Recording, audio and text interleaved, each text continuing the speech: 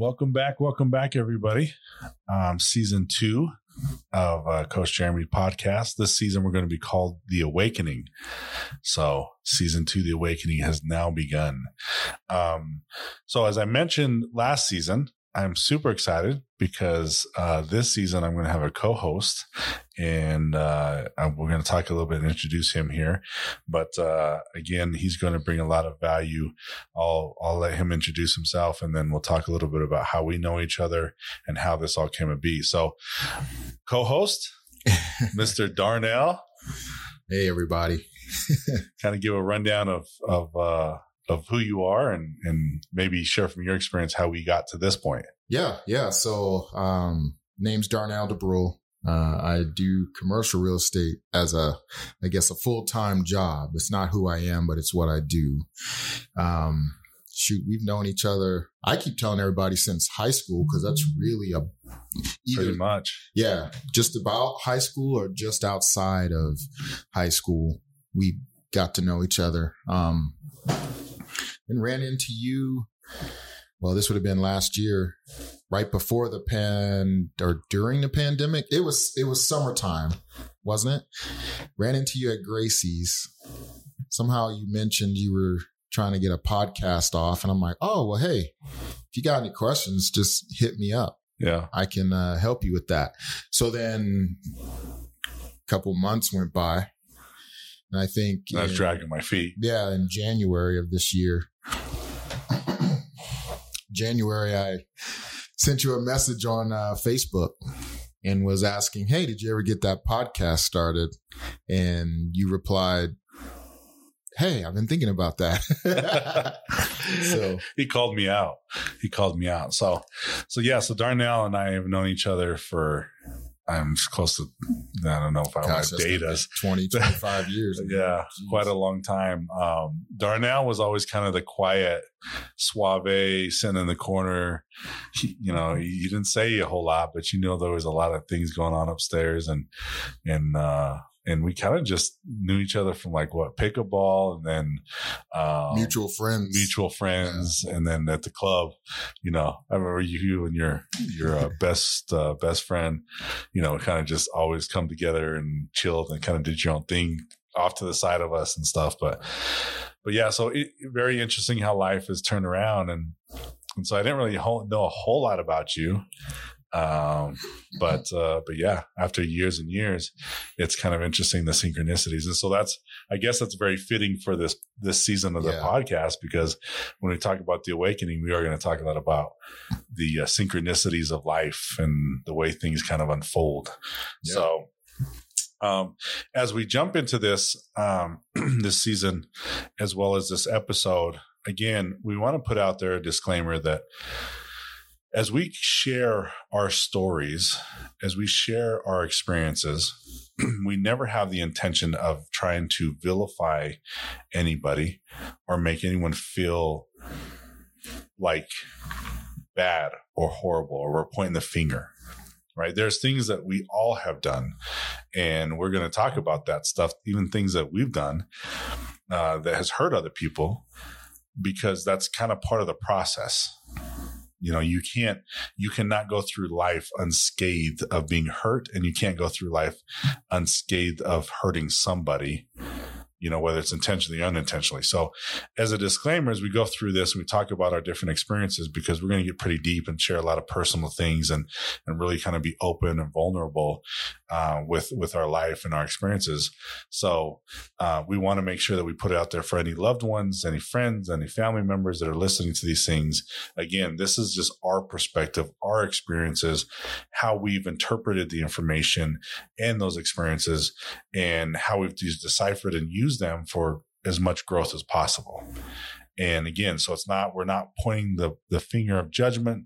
We're not doing this with the intention to make someone feel bad or vilify them in any perspective or any scope of the imagination. So again, wanted to feel that that's important to add that out there, and as we kind of move forward, because this season is going to be exciting and a lot of raw material moving forward. So, Darnell, why don't we start off kind of share a little bit more. So you kind of mentioned that you're in commercial real estate, but maybe give us an overview, like a little bit of your upbringing, like what were some of the basic foundation principles that you're raised on, and kind of how did you get to this point, or actually not this point, but how did you get to the breaking point of where you were like, hey, there's something more to this life than just what I've been doing up to this point? So I grew up in I guess you'd call a traditional Christian home. You know, I've all growing up went to private Christian schools. Grew up in Delaware. So went to Wilmington Christian School in Wilmington, Delaware, moved to Utah, went to Intermountain Christian School. So I don't have that public school experience. Everything was like a biblically based curriculum, you know, going to church all of my life.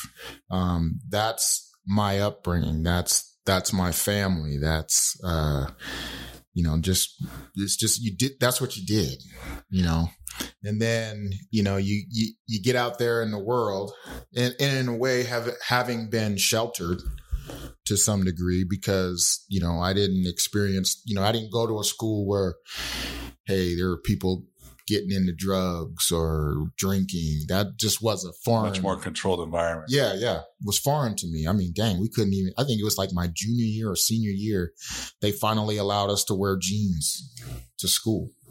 Yeah, I was gonna say, you even had your clothes dictated to you. Yeah, well, not like some private schools like Judge where you got to wear navy blue slacks with this particular polo or something like that, but more, you couldn't wear jeans. Yeah. And you had to wear a collared shirt. So it was free in that sense. But, you know, that was how I grew up, you know, until I turned 18. And then, you know, off to college I go. That was an experience, you know, flunked out. So let me ask you, up to 18, you know, we just got done with the season Behind the Mask talking about ego and what our social masks were or are. What would you say for you? What were kind of some of those masks that you are now more aware of, the roles that you played, and how did those masks kind of show up? Well, you learn growing up and going to, you know, schools like that, you learn how to put on a mask for whoever you're around. So there's the, hey, school teachers, there's the anybody associated with the school, select other students in the school. You learned how to give us some examples though, because there's probably a lot of listeners that haven't had that experience. So like specifically to you though, like what was the mask that you wore in high school? Like if someone would see you now versus back in high school, what would they say about you? Well, I'd be honest that I would say more of my masks showed up after high school. Okay. When I was out in the real world. You know, if I look back at high school, I would just say I was naive. You know, I didn't really know what was going on. I'm sure my ego was at work. But I had no clue. You know, it was when I got out of high school and was able to experience more of the world that. So in high school, you didn't hang your hat on being an athlete, being a good student, like none of that. Yeah, well, definitely really not being a good student. I'll be honest with you guys. You know, I played sports because I just like playing sports, you know, played basketball, soccer, baseball. But yeah, the schools weren't big enough where you're like, oh, you're the jock. It was like the schools were small enough where you did everything. Yeah. I sang in the choir. I played 2 instruments, you know, a trombone and a saxophone. Wow. I played, so we had bells that we used to ring bells. I'm like a bell choir. I played in that, you know. Wow. So I'm learning all sorts of new stuff about Darnell. So it was, school was so small, you kind of just did everything. And it really wasn't, you didn't really have like the jocks and the separation of social groups. You didn't really have that. I mean, my graduating class was 22 kids. So, versus, you know, 400 or 500 or 1,000 that some schools have now. Dude, 22 kids? Are you serious? Yeah, 22. I think you had close to 1,000 of my graduating class. That's what I'm saying. Like, so, I talk to you guys and you're like, I don't know. You graduated. You went to the same high school I did. I don't remember you. Yeah. I remember every single one of them. Most of them are as Facebook friends still. That's crazy. Okay. So then you graduate and you said that's kind of when you started stepping into more of the mask and ego and trying to figure out. Because in a way I was on my own.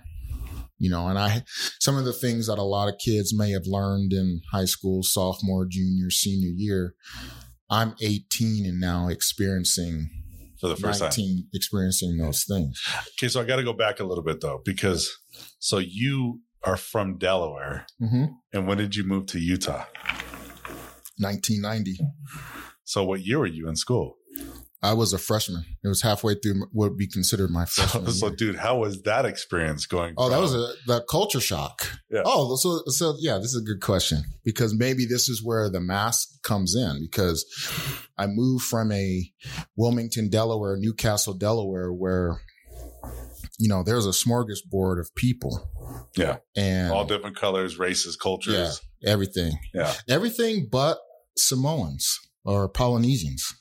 Well, because it's colder up there. Polys don't like to go where it's colder. Well, I don't know. But that was because when I first saw a Polynesian person, I was like, oh, that's a big ass dude, man. He must half black, half white dude. And they're like, oh, you thought black? A lot of people think that they're like Mexicans, like they're bigger versions like Hispanics.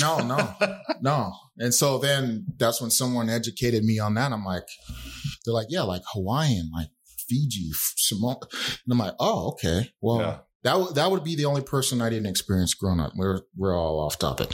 Anyways, so you come from a place where there's a smorgasbord of people, nobody gives a damn who you are, what you're doing. Just stay out of their way. You're either cool or you're not cool with them. And chances are it wasn't because of your race or your religion or anything like that. That's just how you roll out there. Yeah. You come here and,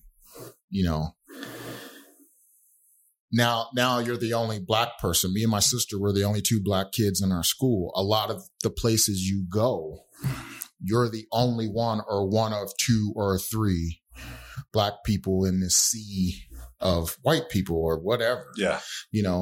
That's an experience in and of itself. And you do learn quickly to guard yourself, emotionally, because you hear comments, things were said, not someone trying to be rude or, be obnoxious, but more ignorant, just more ignorant comments. And so I had to learn how to ignore that to a degree. You know what I mean? Like if someone kept saying, it's like, look, dude, you got to talk. But if it was a one-off comment, you could be like, okay, I'm not even going to get mad at you because you don't know. Yeah. And I can tell, I know who you are.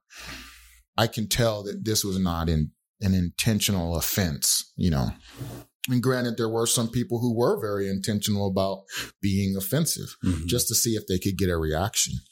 So I think that's where I learned to be quiet. Like you were saying, go more out. Reserved. Yeah. Yeah. I'm just watching people. Who's here? Who's over there? Who's over there? And who's over there? What's the energy like? Okay. Well, I'll go stand in this corner because I like the energy more in this corner. And then I'll watch the people in the other corner just to make sure that they're not acting up in a sense. You know what I mean? So did that become a mask for you? Race? Did race become a mask? Did you kind of embrace that? Or was that something that it was kind of like, oh man, I really wish I didn't feel so different? Both. It depends on where you are and who you were with. Where if it was to my advantage to, I hate to say it this way, play that card, then of course you're going to play the card. But if it were not to my advantage or maybe looked at as a liability, then yeah, you start to, when you're young like that, you start to act different ways to try and prove to everybody, hey, I'm not who you think I am. You don't even know my background. Let me prove to you that I'm different. I'm this. I'm that. I know more than you. I can do things better than you. Mm-hmm. You have no clue. You know what I mean? And that does show up. So that's this is stuff I haven't thought about in years, even though it still plays out today. Yeah, see, it's like ingrained. Yeah, so when we talked about in the last season, as far as if you are in a position of constant comparison, yes, or within comparison, then you're in an ego state perspective, right? Yes, and I struggle with that, the comparison. Yeah, that's something I've always struggled with. But you know what? I've never connected that it could have stemmed from the culture shock. And then just growing up I'm used to it now, but it's still a thing when you walk in the room and you know you're the only one, you know, eyes are on you. Mm-hmm. And so you are seeing how you measure up. Yeah. Knowing that to some degree, you could be disadvantaged just simply because of the way you look, that you're different than 99 other people in the room. And see, it's interesting because for me, it was the opposite. I wanted to be different. I wanted to look different where I looked like everybody else. And what I mean by that is that, you know, I grew up kind of within two different worlds, and I'll share a little bit more in detail, but I've already kind of shared a little bit of this. You know, if you have seen me, I look white as, I mean, people say see my Irish roots, or, you know, or I look like Middle Eastern, like Russian or Czechoslovakian or something like that. I can see that. I can see that. So people have always said that. And I'm like, no, I'm Mexican, you know, and to the point that I would even tell people that, oh, I'm full-blooded Mexican. And I have to go into this whole big old spiel talking about how, you know, I just like my mom's side of the family. I would never disclose that my biological father was not the father that I grew up with, because my father I grew up with was this tall, dark Mexican. And so I'd always just explain and try to, you never know, DNA pops out just randomly, you know? And so that for me, part of my ego mass growing up was like, I wanted people to know that I was different. And then I didn't fit in their cultural ways. So it's kind of interesting, the dynamics of, yeah. And the way you just put that, I always wanted people to know, hey, look, though I may look different, I am no different than you. Yeah. I probably know more rock and roll songs than you do. Get out of here. Who's your favorite rock band? You would never. Are you seriously asking me that question? Yeah. I would say Def Leppard. Dude.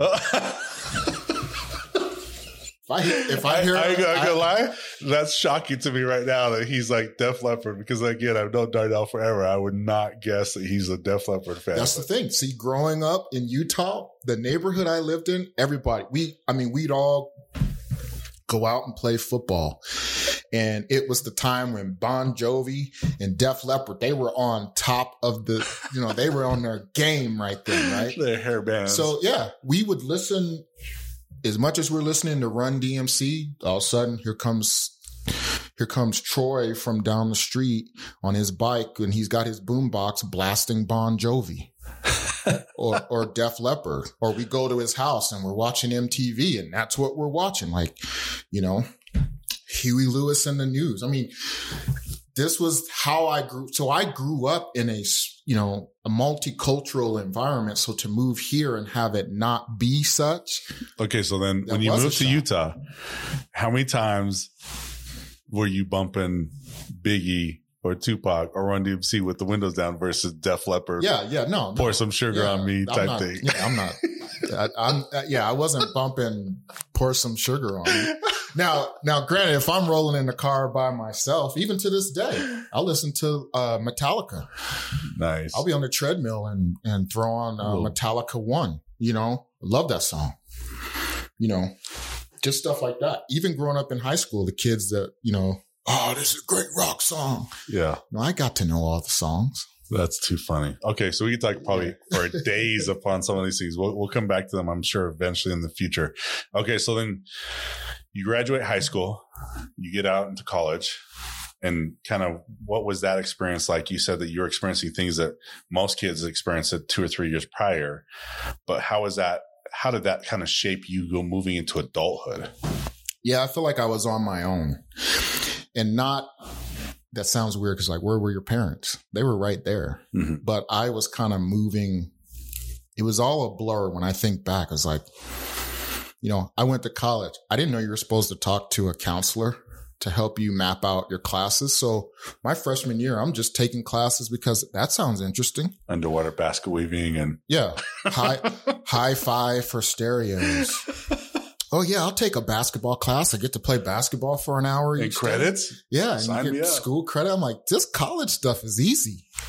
I didn't know you're supposed to meet with a counselor and then they were going to help you with your major and all this. I didn't learn that till the second year, but by then it was too late. Yeah.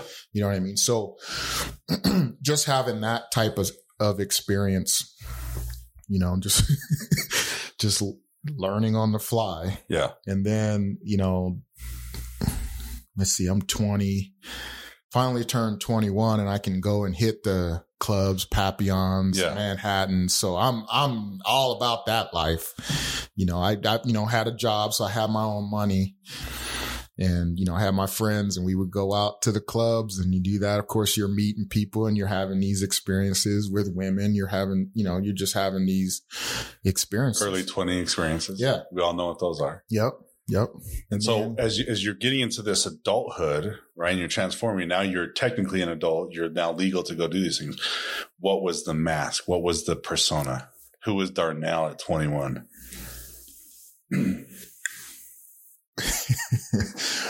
I guess you could say what I wanted people to think was that I had my shit together. I was, hey, balling. I'm not necessarily balling because I'm like, look, I'm 21. Y'all know I'm young because I look young. Yeah. I'm not out here, but hey, I'm doing all right. Yeah. Look, you come my way, you're going to be taken care of. Had the car with the rims, had to have every week I'm buying a new outfit to wear to the club. You know what I mean? I'm all about that image of, I'm on my way, I'm doing things. And that's probably, I would say, when my ego kicked in. Cause then I'm like, well, I want to be successful because I have to be successful so I can look the part, so I can get the girls, so I can have the house, the cars, the clothes, all of that. And it was a fake it till you make it type of mindset. So, hey, I have a couple bucks. I'm still living with my parents. So I got all kinds of extra money. I can put rims on the car. I can have the nice stereo system and have the nice clothes and front, but there was no substance to it. Yeah.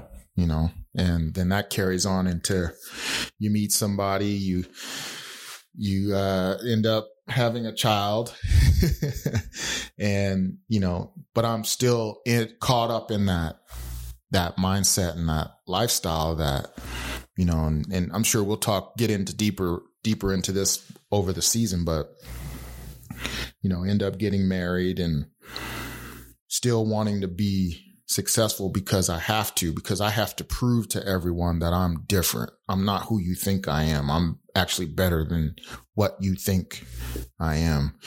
And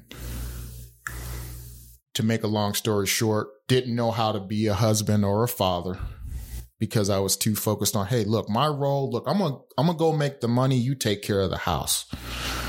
And every single bit of my life,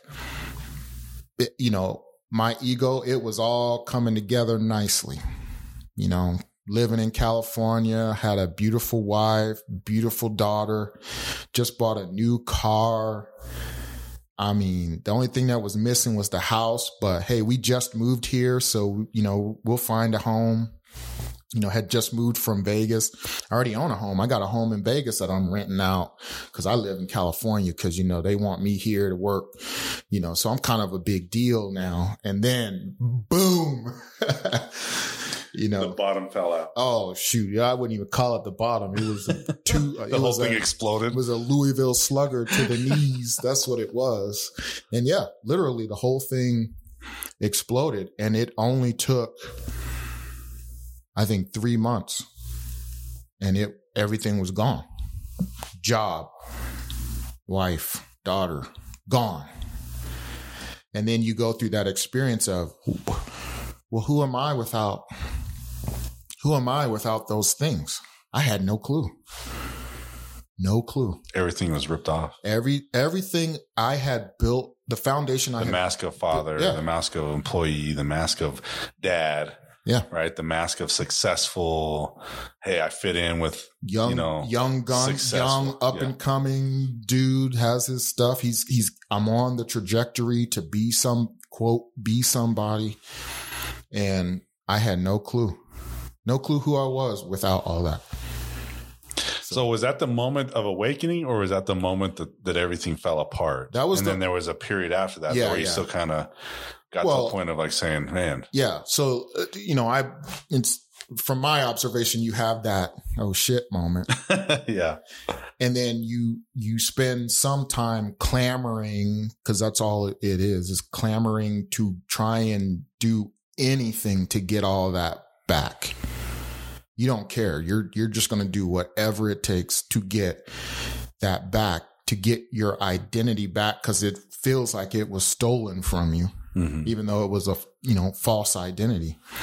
So yeah, I spent some time doing that, and then I had to come to the realization that it's not coming back. And so from that 3 months to where everything just exploded, how long was that position or that transition from like, what the hell just happened to, oh shit, like, yeah, I feel like I'm standing here in a dark place and I don't have any clue of where I am or who I am. I would say so. They left in November of 2007. I lost my job, was laid off. I've always worked in the real estate industry, so that was when the market just fell out. The whole economy. So, January 2008 was laid off. So boom, if you look at the little tests they make you take to determine if you're like depressed and all that, I had two of the major things. I had 3 of the top 5 things. I remember this counselor lady was like, damn. Yeah, she was like, I don't even know how you function as an adult. Yeah. And I was like, I didn't know there was anything wrong with me other than shit's going on. You know what I mean? I didn't know I was supposed to feel depressed. Mm-hmm. But anyways, I would say, and then I ended up moving. My lease was finally up in California, so I moved to Atlanta. I had to go back home and live with my parents. Here I am, that was 2008. So here I am, what is that? 14 years. So I'm a 32-year-old man who just 6 months, 7 months, 9 months ago was on his way. Felt on top of the world. Yeah, right? Felt on top of the world. Yeah, things weren't perfect, but hey, like I said, I was on the path, the trajectory to where I wanted to be. And here I am. I'm now living with my parents. Everything I own fit in my car when I drove it across the country to go live there. Yeah.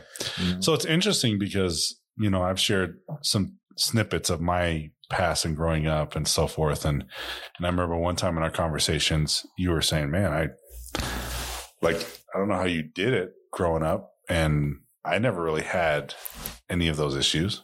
Like you didn't have any major traumatic experiences growing up. Mm-mm. Right. And so, but life has a funny way of teaching and putting us in a position where you talk about all the synchronicities of there comes a point in time, I think in everyone's life where life really says, hey, it's time to either make a decision, like wake up. Who are you? Right. You have that question, like, who am I? And I'm not quite sure what happened or how I got here, but damn, I'm lost. Right. So it's interesting. And I want to point that out because for some of our listeners out there, right, when I share some of my experiences, even, people that you have in your life, you've known in your life that have had very traumatic upbringings and you don't relate to that because Well, you had a stable house, you had stable relationships and stable parents, and, you know, you weren't sexually abused or physically abused, right? You don't have those major things that happen, but still there comes a point in time that life happens. Yeah. Regardless. And I don't think people can truly escape that. People can convince themselves that they escape it, but it's because they get really good at dodging and avoiding. Even then, I don't think you really can. Dodging and avoiding. I think it's another mask. Yeah. That when you're around other people, you can pretend like, oh yeah, my shit don't stink. Yeah. But when you get home and you're by yourself, you're curled up in a ball crying. Fetal position. Yeah. A mess. So yeah, absolutely. So ego, and I've mentioned this before, it comes into our lives as a survival mechanism, a survival technique, right? And maybe for you, it was a transition of the cultural shock of going from Delaware in a very culturally eclectic neighborhood to all of a sudden kind of the shock of, oh shit, now I'm in this environment where I'm very different from everyone, and I'm kind of perceived that way. And then dealing with the ignorant comments and just perception now puts you in a position to where you are vulnerable. And it's like, well, man, maybe my identity needs to be questioned or is questioned, and I don't know necessarily how to react to that. Mm-hmm. Right. So you got to that point where everything exploded for the most part, and all of a sudden you're at this place where you're like, damn, I don't even know who I am. I thought I was going down one path, and then here I am today, and bam. So for me, growing up was a lot different. And I do want to go back, and we will talk and touch base a little bit more on the religion thing in another episode, because I want to talk about that. But for me, growing up, obviously I've shared a little bit of my story, but I was born to a single mother who was 16 years old when she had me. She came from a very broken home that there wasn't a whole lot of support there. And even today, there's a lot of dissension and things within the family. But she decided to keep me, and I was her child, and my biological father took off, and I'll share a little bit more about meeting him later on in life and kind of getting his perspective. But from my perspective, parents were very shaming. His parents were very shaming, basically calling my mom a slut to try to trap their son. This is her first real relationship. They had sex one time, and whoops, here comes Jeremy. Yeah. Right. So energetically from the womb, I was getting these barrages of shame and, guilt and just, negative energy. But my mom did the best that she could at 16, 17 years old. Can you imagine? I mean, we both have daughters, and I can't imagine any of them being pregnant and having a child at that age. Oh, yeah. But, so then I was raised from her for the first couple of years of my life. And then she met my father, who I call my dad. He adopted me a few years after they got married, but they dated for a little while. They'd kind of known each other and who each other were growing up, but never had really any interaction and so forth. But then they met, fell in love, got married. He took on the role of being a dad when, I wasn't his kid, but I never felt any sort of, ironically, with the experiences I had with him, I never felt that he looked at me any different. Mm-hmm. Like I did feel like I was his son. But it was everyone else in society that always asked, why does Jeremy always look so different? Right. Because then my other siblings that my parents had together, they're like darker complected, and you met my brother, darker complected, darker features. And there's certain features that we do have similarities, but for the most part, I think it's the white of my skin versus the dark of their features that people can get past. But so grew up, had a very tumultuous kind of childhood. I was kind of put in a position very early on to be in a very authoritative position. I remember my mom was teaching me how to change diapers for my little brother, and I was like 4, and he had just been born. And you remember the cloth ones that you had a bobby pin? I remember I always stabbed my fingers with the bobby pin, because I didn't want to stab him. So doing that kind of stuff. I had an experience where I was sexually abused when I was like 5. And then obviously from some physical abuse,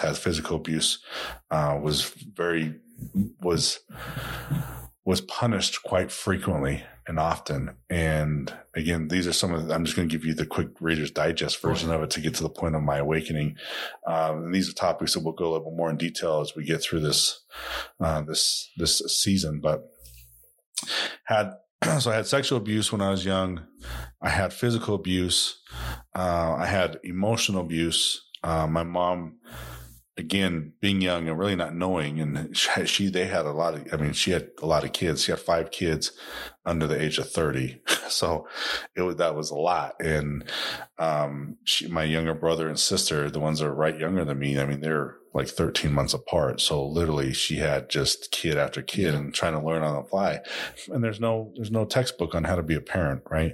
And from her experience and just trying to do everything. And my dad worked a lot, and that's what his focus was providing for the family, and because my mom didn't work.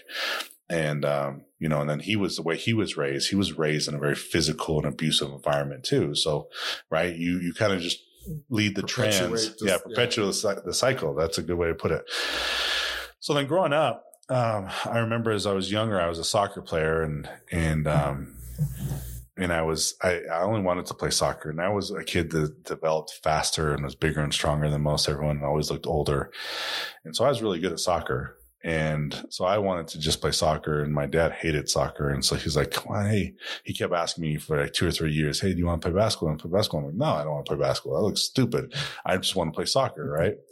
So finally, I think like when I was 11 and 12 years old, he kept asking me. So finally I was like, look, if I play basketball one season, will you stop bugging me about playing basketball? And so he's like, yeah. So then I tried basketball, and I remember going to practices, and then the first couple games, and it was just like a local rec league, but I was actually pretty good because, again, I was bigger, stronger, faster, right? So athletically, I was just more advanced than all the kids my age. But I fouled out like the first couple of games. I fouled out of every game because I would just charge and blow through, get people, and they'd call offensive fouls on me. And so my dad came out and he's like, hey, when you're dribbling down court, because I was all right-handed, and I was like, if you get in my way, I'm just going to go through you. And all of a sudden he starts dribbling through his legs and behind his back and all this stuff. And I was like mesmerized, and I was like, whoa. And so at that moment, I was just captivated by the sport of basketball. Plus, I think that too, subconsciously, it was a way that I could connect with my dad. Mm-hmm. Right.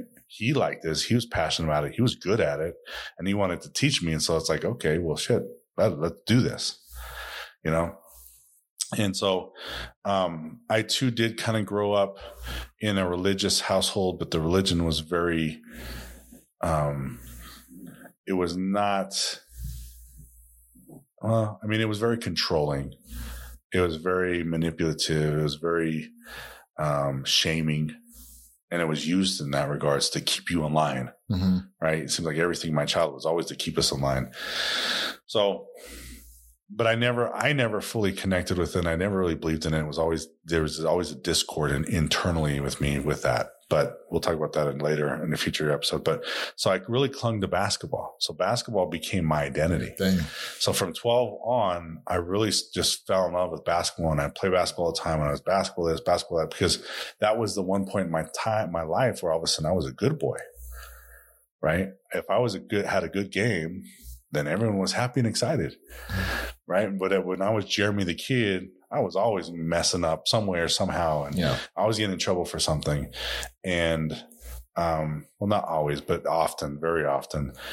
But Jeremy, as the basketball player, all of a sudden I was a good boy. So there's positive. So then I worked really hard, and I became pretty good. And so I was able to, I started varsity 4 years in high school. I was top player in the state, top player in the country, had a lot of scholarship offers and so forth. And then, and so I was planning on going to go play college basketball, and then I met a girl. So, then that happened. And this girl, like the very first time that I saw her, swept me off my feet. We had this cosmic connection the very first time. And from there, like we kind of fought it for the first 3 months. And then finally we're like, what are we doing? And then we finally just gave in and we fell head over heels for each other, young puppy love. And we just got super serious. And so then, the first year of college, I was playing at a junior college and I broke my foot. So I was in a cast for a long time, and we spent every day possible together and really got super close. And so then towards the end of the season, like I was getting ready to probably take a look at going somewhere else, going to a bigger Division I school.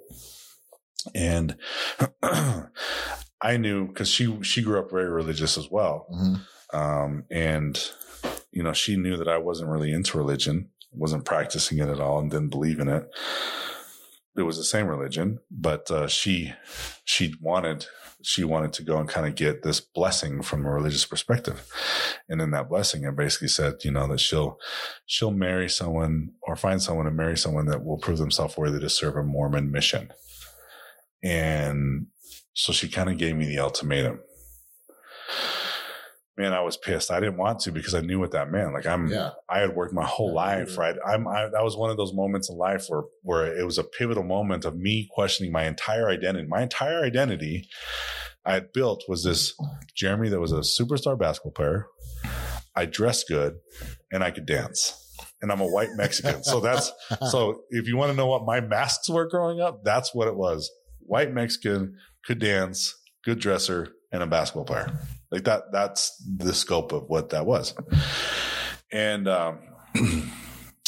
and so at that moment, I just was like, I'm literally about ready to give up on almost all that stuff. Right. And I didn't want to, but growing up and kind of seeing and being in the family that I was in, did my parents have love for each other? I think that they did, but they fought a ton. Right. And they really were at heads and knocked heads quite a bit and stuff. And so I saw her family as kind of like this white picket fence, and I saw the chaos of my family. And again, going back to my disclaimer, there was love in my house. There was love. We traveled. There were good times. There were good memories. It's not like I was this tortured, tormented child that lived in a little closet like Harry Potter. And like, it wasn't that. Yeah. Right. But there was shit that went on. Traumatic shit for all of us. And so I saw her family as a white picket fence family.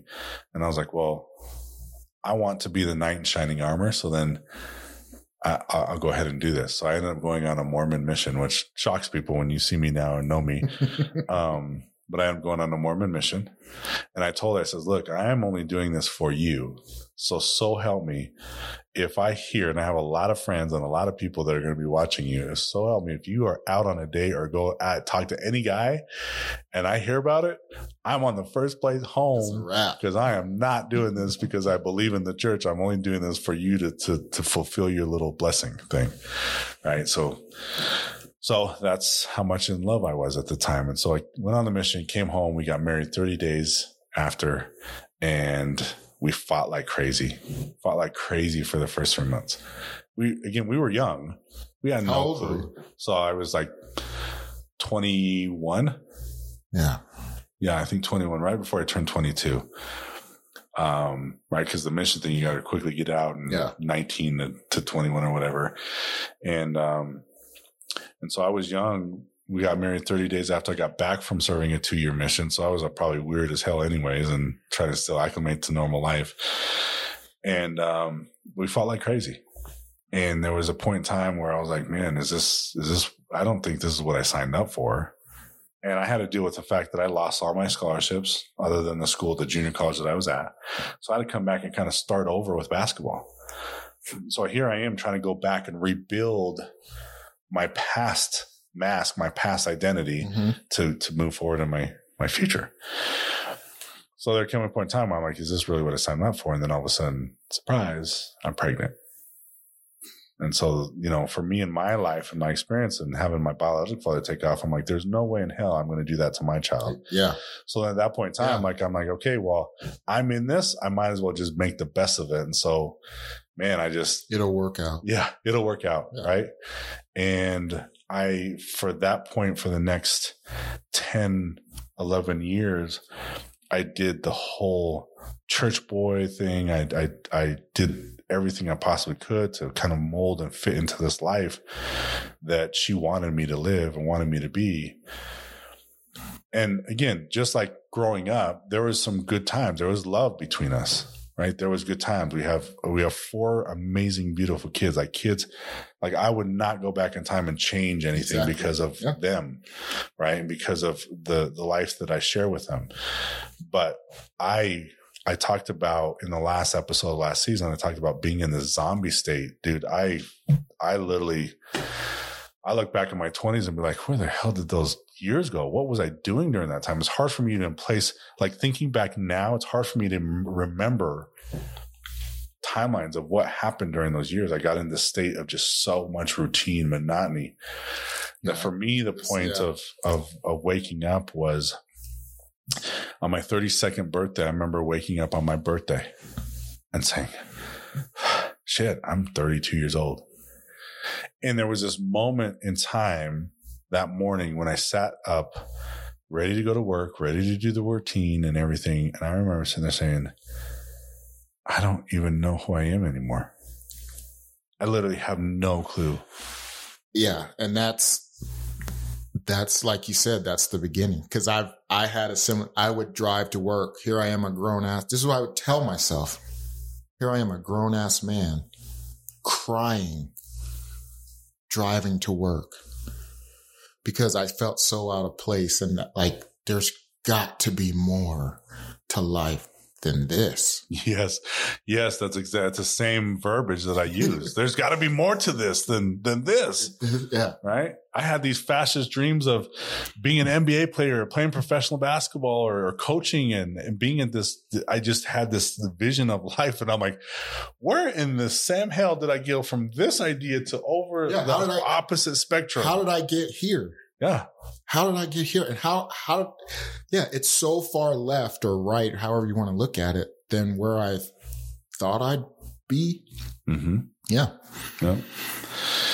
So there comes a point in time in all of our lives where I think you go into that crossroads. Mm-hmm. Right. Or maybe it's a fork in the road. Maybe it's more a fork in the road than even a crossroads because you don't really feel like you have a whole lot of options at that point in time. But there's this breaking point or this point where it's like, man, I don't know who I am. And this just doesn't seem like, it just seems like there's more to it. Mm-hmm. And in my experience and working with a lot of people and just, being so passionate about hearing people's lives and stories, so many people that I've come across have had those moments of like, yeah. And there's a lot of people that say, I still don't know who I am. And I feel like I'm just kind of floundering, going with the current of life and wherever it takes me. Yeah. I have a friend, that's kind of where he's at. And he's probably like our age. Yeah. And he's just like, dude, I feel so lost. Yeah. Yep. So the purpose of this podcast and the purpose of this season especially is going to be talking about the things that led up to that point to where you really just question your existence, right? Because it really is the existential question of like, who am I? And why am I here? Right?